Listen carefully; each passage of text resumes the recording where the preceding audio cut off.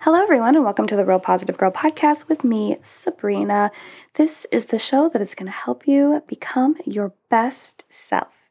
And today we are talking about what self-love looks like. So let's go ahead and jump right into our topic.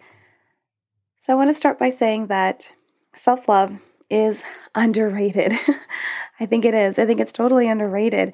It's like self-love, self-care, literally anything that has to deal with taking care of ourselves, anything that is like self-focused, I believe is super underrated. And a lot of us pass up providing ourselves self-love because we make so many other things in our lives more important. You know, we think that there will always be time for loving ourselves after we do all these other things in our lives. You know, we always push it to the side, say, no, do it later, do it tomorrow, do it next week, next month. But the thing that I have realized, like over time and thinking about this, is if you put it off for too long, you will have a lot to make up for than you would if you had practiced self-love on the regular. And that might not sound very worrisome. That might not bother anyone else. But it bothers me because generally what will happen is if we aren't practicing self-love, we will slowly but surely fall into these pits of despair, and our mindset will just become trashed, and we will get so out of sorts with who we are and what we want and what we need to do and how and then we'll also be emptying ourselves, so we won't be able to help other people because you, as cliche as it sounds, can't pour from an empty cup. And it's just much easier to bounce back if you're doing it on the regular. I think that a lot of people would agree with it when you think of it that way. So yeah, I think it's just better to practice self-love more on the regular. And just so we're all on the same page, self-love is the appreciation of yourself. So if you're not quite sure what that is, a lot of people will exchange it with self-care, which is fine. But yeah, self-love is the appreciation of yourself. With this appreciation growing, the more we support our physical, psychological, and spiritual needs. And a lot of those things, you might be like, I don't even understand how to support those things. But today I am going to give you a few tips of what, giving yourself self-love would look like. But there's going to be many different ways that you can approach this. It just depends on what kind of person you are. So yeah, and it's also, so along with, supporting our physical, psychological, and spiritual needs, it's having a high regard for your own well-being and happiness and taking care of your own needs and not, this is the best part, and not sacrificing your well-being to please others, which is something that I practice on the regular all the time. I'm sure I'm not alone in this, but it's just so tough. If you are a very basic, generalized people pleaser, you do not put yourself first ever. Ever. No, your top priority is everyone else. And so this is really how I really fell into not practicing self-love, because I was focusing all my attention and energy and sacrificing things that would actually be good for me and take care of my needs for the well-being of others, which is a habit that we all should try to focus on getting out of. And this appreciation can mean something different, like I said, for everyone, and can happen in many different ways, depending on the person, depending upon who you are, what you're all about, what you enjoy, what gives you life, what makes you feel refreshed, what makes you feel relaxed, what makes you feel whole, what makes you feel taken care of. And taking the time to figure out what self-love looks like for you is pretty important to your mental health. You might think it doesn't. You might think it's just another passing thing, I don't need a spa day or I don't need a nap on the couch, but it's not just all of those things. It can include those things. I love those things. Those things I just named are my favorite, but it doesn't necessarily have to be those things. But yeah, you do need to take the time to figure it out for your mental health. Self-love can motivate us to make healthier choices and cause us to nurture ourselves better the more that we do it, which is how it ties into mental health, and which is why we should try to make it a priority in our lives. So today I want to chat about what self-love could look like with a few examples, and I have 7 examples.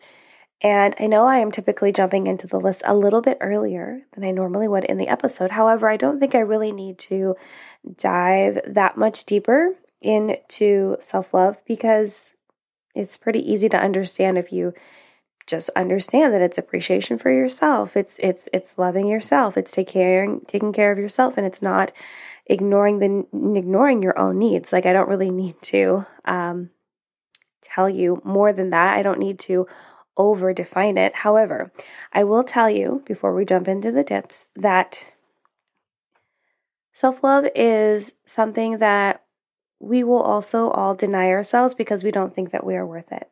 And that was also part of my struggle, not only being a people pleaser, but feeling like I wasn't worthy of my own time, my own attention, because I thought I was a bad person, or I wasn't measuring up to my own expectations or other expectations that were or are thrusted upon me. And a lot of times our self-worth will really cause us to view life and view ourselves through a lens of so many harsh, negative ways of thinking, because we are holding ourselves to standards that are super unfair. We are also taking in so many criticisms and opinions as if they are facts. And we aren't taking a step back to look at the whole perspective and understand how amazing we all are, and how it's okay to fail and make mistakes, and it's okay to start over, and it's okay to have to learn things multiple times. Which is all plays into feeling like we aren't worth the self-love and the self-care because we don't feel like we've earned it. We don't feel like we've done enough good things to have self-love. But I want you to know that we all have, and we all deserve it, and we all need to understand that whatever crap you've been through, how bad you feel like you're doing at life, how crappy life is, how much you've had to learn and understand and relearn, and mistakes and failures you've had to go through, you still deserve self-love. And if someone else is telling you otherwise, tell them to suck it, because it's not true. They're wrong. They're wrong. And if they are diligently thinking that that is like trying to tell you this information, that you don't deserve it because you haven't worked hard enough, or that you are silly for engaging in it, tell them that they really need to look inward and find out why they are so persistent in telling someone else that they don't deserve self-love, because maybe it's because they don't feel like they deserve self-love and they haven't been giving it to themselves, but they are projecting those feelings onto you because it's easier to point the finger at someone else than to point a finger at yourself. So just kind of want to give that PSA, because sometimes we do struggle with that. So on to the tips. Let's chat about what self-love can look like with my 7 examples. So the first example I have is being unapologetic about what heals you and makes you better and stronger. We shouldn't be apologetic about what heals us. So whether it is time alone, or time with family and friends, or needing to get away to a different place, or just making other what could be considered radical and dramatic changes in your life, like it's going to be whatever is best for you, right? It's whatever is going to heal you. And that's what's important. And you shouldn't have to apologize about that. And what makes you better and stronger is going to cater differently to every single person in the world. And that's super important, because if it were all the same, I don't think there'd be that many problems in the world, because it would be all the same. We'd all just be able to put a Band-Aid on it, and everyone would be able to help each other because nothing was different about each other, right? So it's important for you to not be apologetic about what heals you, makes you better and stronger, because those things are super important. And if you are self-aware enough to understand what those things are, then you are well ahead of so many other people, because you're able to nip things in the bud and take care of them right from the get-go, as opposed to letting things just grow and get more painful and then to figure it out. So consider yourself lucky if you already know what those things are. The second example I have for you is trusting your own process, even with people who don't agree. This can be really hard. This is so hard for me. So hard. It's even still hard for me. It's hard for me to understand that I have my own path and journey that I'm going down that people wouldn't agree with, that people would question, even people really close to me. And, sometimes it's because of genuine concern and love and care. And other times it's because of jealousy. And other times it's just them projecting their feelings on you. And other times it's just confusion and misunderstanding. But regardless of all those things, it's important for you to trust your own process. And even if it's not like a really big dramatic change in your life, even if it's just, making the decision to take a different way home because you prefer it, trust your own process. Trust the way that you are doing things, even if people don't agree. Now, if they're trying to give you constructive criticism, sure, listen, take what you need from it, accept that. But if they're just blatantly being like, yeah, don't do this, we don't think you should do this, we are going to call you names because you're doing this, that's totally unacceptable. And you need to understand that they're really just trying to create a blockade in your life, but you need to bust through that and continue on. And that would be self-love, because you're doing what's important to you and not basing your decisions on what someone else is saying as if they're facts when they're only opinions. The third example that I have for you is changing your mind if something doesn't feel right or doesn't work out the way you imagined. Now, this can be tough because there are certain things that you're going to want to stick out and give it a try, but then there's other things where you just might change your mind because it doesn't feel right. It doesn't feel like you made the right choice. It doesn't feel like you're with the right person. It doesn't feel like you're in the right place. It doesn't feel like you went the right way, right? And it's okay if you want to change your mind. People are allowed to change their minds. Now, this might make other people upset, which I'm not telling you shouldn't do it for that reason. I'm telling you that so that you understand that people might be upset and so that you are prepared for that. Because who cares if they're upset or not, right? You can change your mind if it doesn't feel right. You shouldn't stay in an uncomfortable place just to make someone else happy. None of us should be doing that. And if we are surrounded by people that are going to continually judge us for making changes in our life, then I don't think they really care about you that much, or they're super having a really big misunderstanding about what's going on in your life and what you want and what your drives and desires are. So, yeah, it's okay. You can love yourself by allowing yourself to change your mind if something changes, if something's different. That's okay. Or it doesn't work out the way that you imagined, right? And I'm not saying that you just quit everything in the beginning because you feel like it's not going to be as great as you thought. I'm saying give it some time and then make an actual qualified decision. Oh, this isn't going to work out. Or, oh, I don't really like this. Okay, fine. That's fine. And that is your choice. The fourth example I have for you is taking as much time as you need to heal and understand what you're going through or have gone through. This is a big one because a lot of people will compare themselves to someone else, or the people that are lending their support to you will compare what you're going through to them and say that, oh, you should only need this much time to get over this thing. When no one knows the answer to that. Sometimes not even the person that is going through the experience knows how long it is going to take them to heal. But everyone likes to make up an amount of time, and everyone likes to, project their thoughts and feelings of how long it should take onto that person, which is so unfair, right? Even more so if you have never experienced what they're going through. Like, let's say someone in their family died that they were super close to, and the support person has never experienced that. They can't be like, oh, you'll be fine in a couple months. Like, what if they're not fine in a couple months? My mom died in 1999 when I was 13. And, it took me at least 15 years to really get past it without having my heart break. 15 years. 15 freaking years.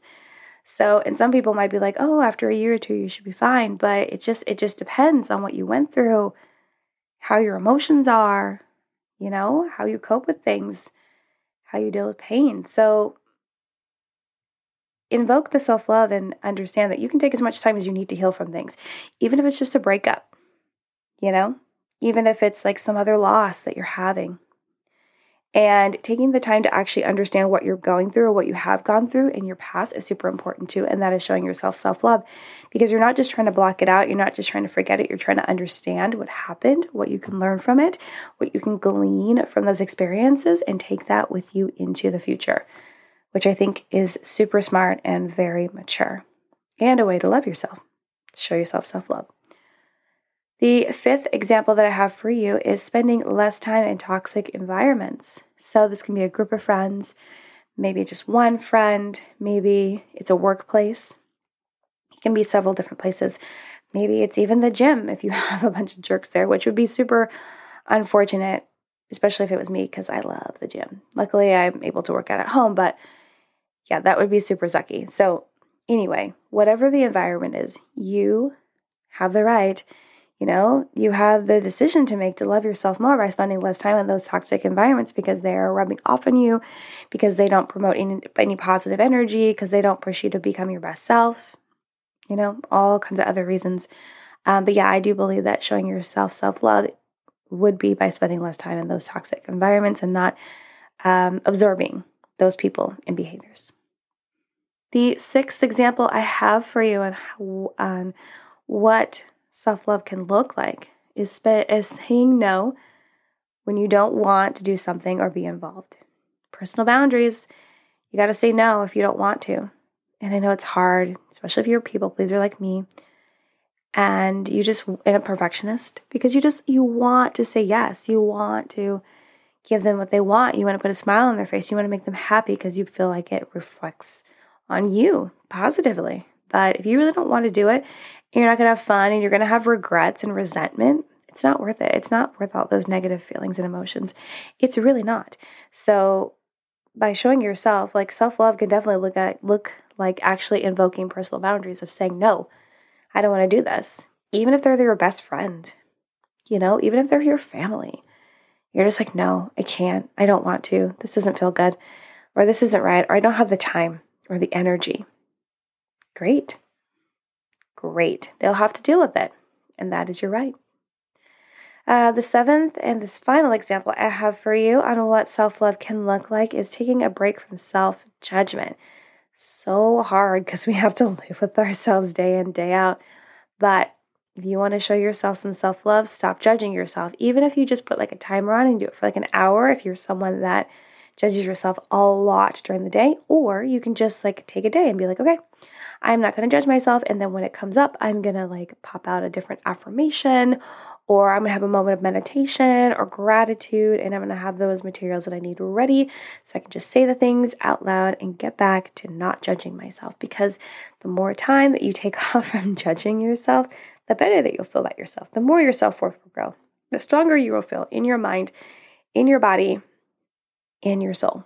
I promise you. So it's important for you to take those breaks until the breaks are not even needed, because it's not something that you're doing on the regular. It just pops up here and there, because I don't believe that it's totally going to go away. I just believe that you're going to be able to dampen it a whole heck of a lot. But that's all the tips I have for you today and talking about what self-love looks like. And yeah, that's all for this episode. I do want to remind you, if you're having a hard day, if you're having a tough day, if you're struggling, if you'd really just like to leave this day behind and you want to draw a line in the sand and decide that you are restarting your day right now, you are able to do the 5-minute reset, which is to reset, reboot, restart your day right then and there. You're able to take a break from any issues or burdens that are dragging you down, come up with resolutions for problems and issues that you're dealing with alone or with someone else. I always encourage everyone to come up with a list of at least 4 things that you are grateful for, big, small, medium size. You can be grateful that you're able to play a video game. You can be grateful that you finally remember to water your plants. You can be grateful that you got to take a walk today. And you can be grateful that you had enough extra money to go out for dessert. It doesn't matter. You can be grateful for anything and everything. The list is never ending. And last but not least, make sure that you're feeling at least neutral, if not positive, about the rest of the day. Because hopefully reviewing your gratitude list and spending more time thinking about the blessings and positives in your life will help you realize that by spending more time focused on those things, it'll help you get through any negative times and experiences you may go through. Not 100% positive, not even close, but as much as you can. And yeah, so take that if you need it. But yes, this is the end of the episode. Thank you so much for listening to the Real Positive Girl podcast with me, Sabrina. Don't forget to check the description box below with notes for the show, where to find me on Instagram, which is at Sabrina Joy Perozzo, or send me an email at realpositivegirlpodcast@gmail.com with any questions, comments, concerns, prayer requests, feedback, topic suggestions, or just to say hey, hi, and hello to me. Also visit my website, sabrinajoy.com, to listen to the show, to donate to the show, to see cute pictures of me and my dog, or to watch my funny YouTube channel. So that is it. Just so you know, the next episode coming up after this one, we'll be talking about overcoming resentment. But until next time, have a good one, and I will see you next time. Bye, guys.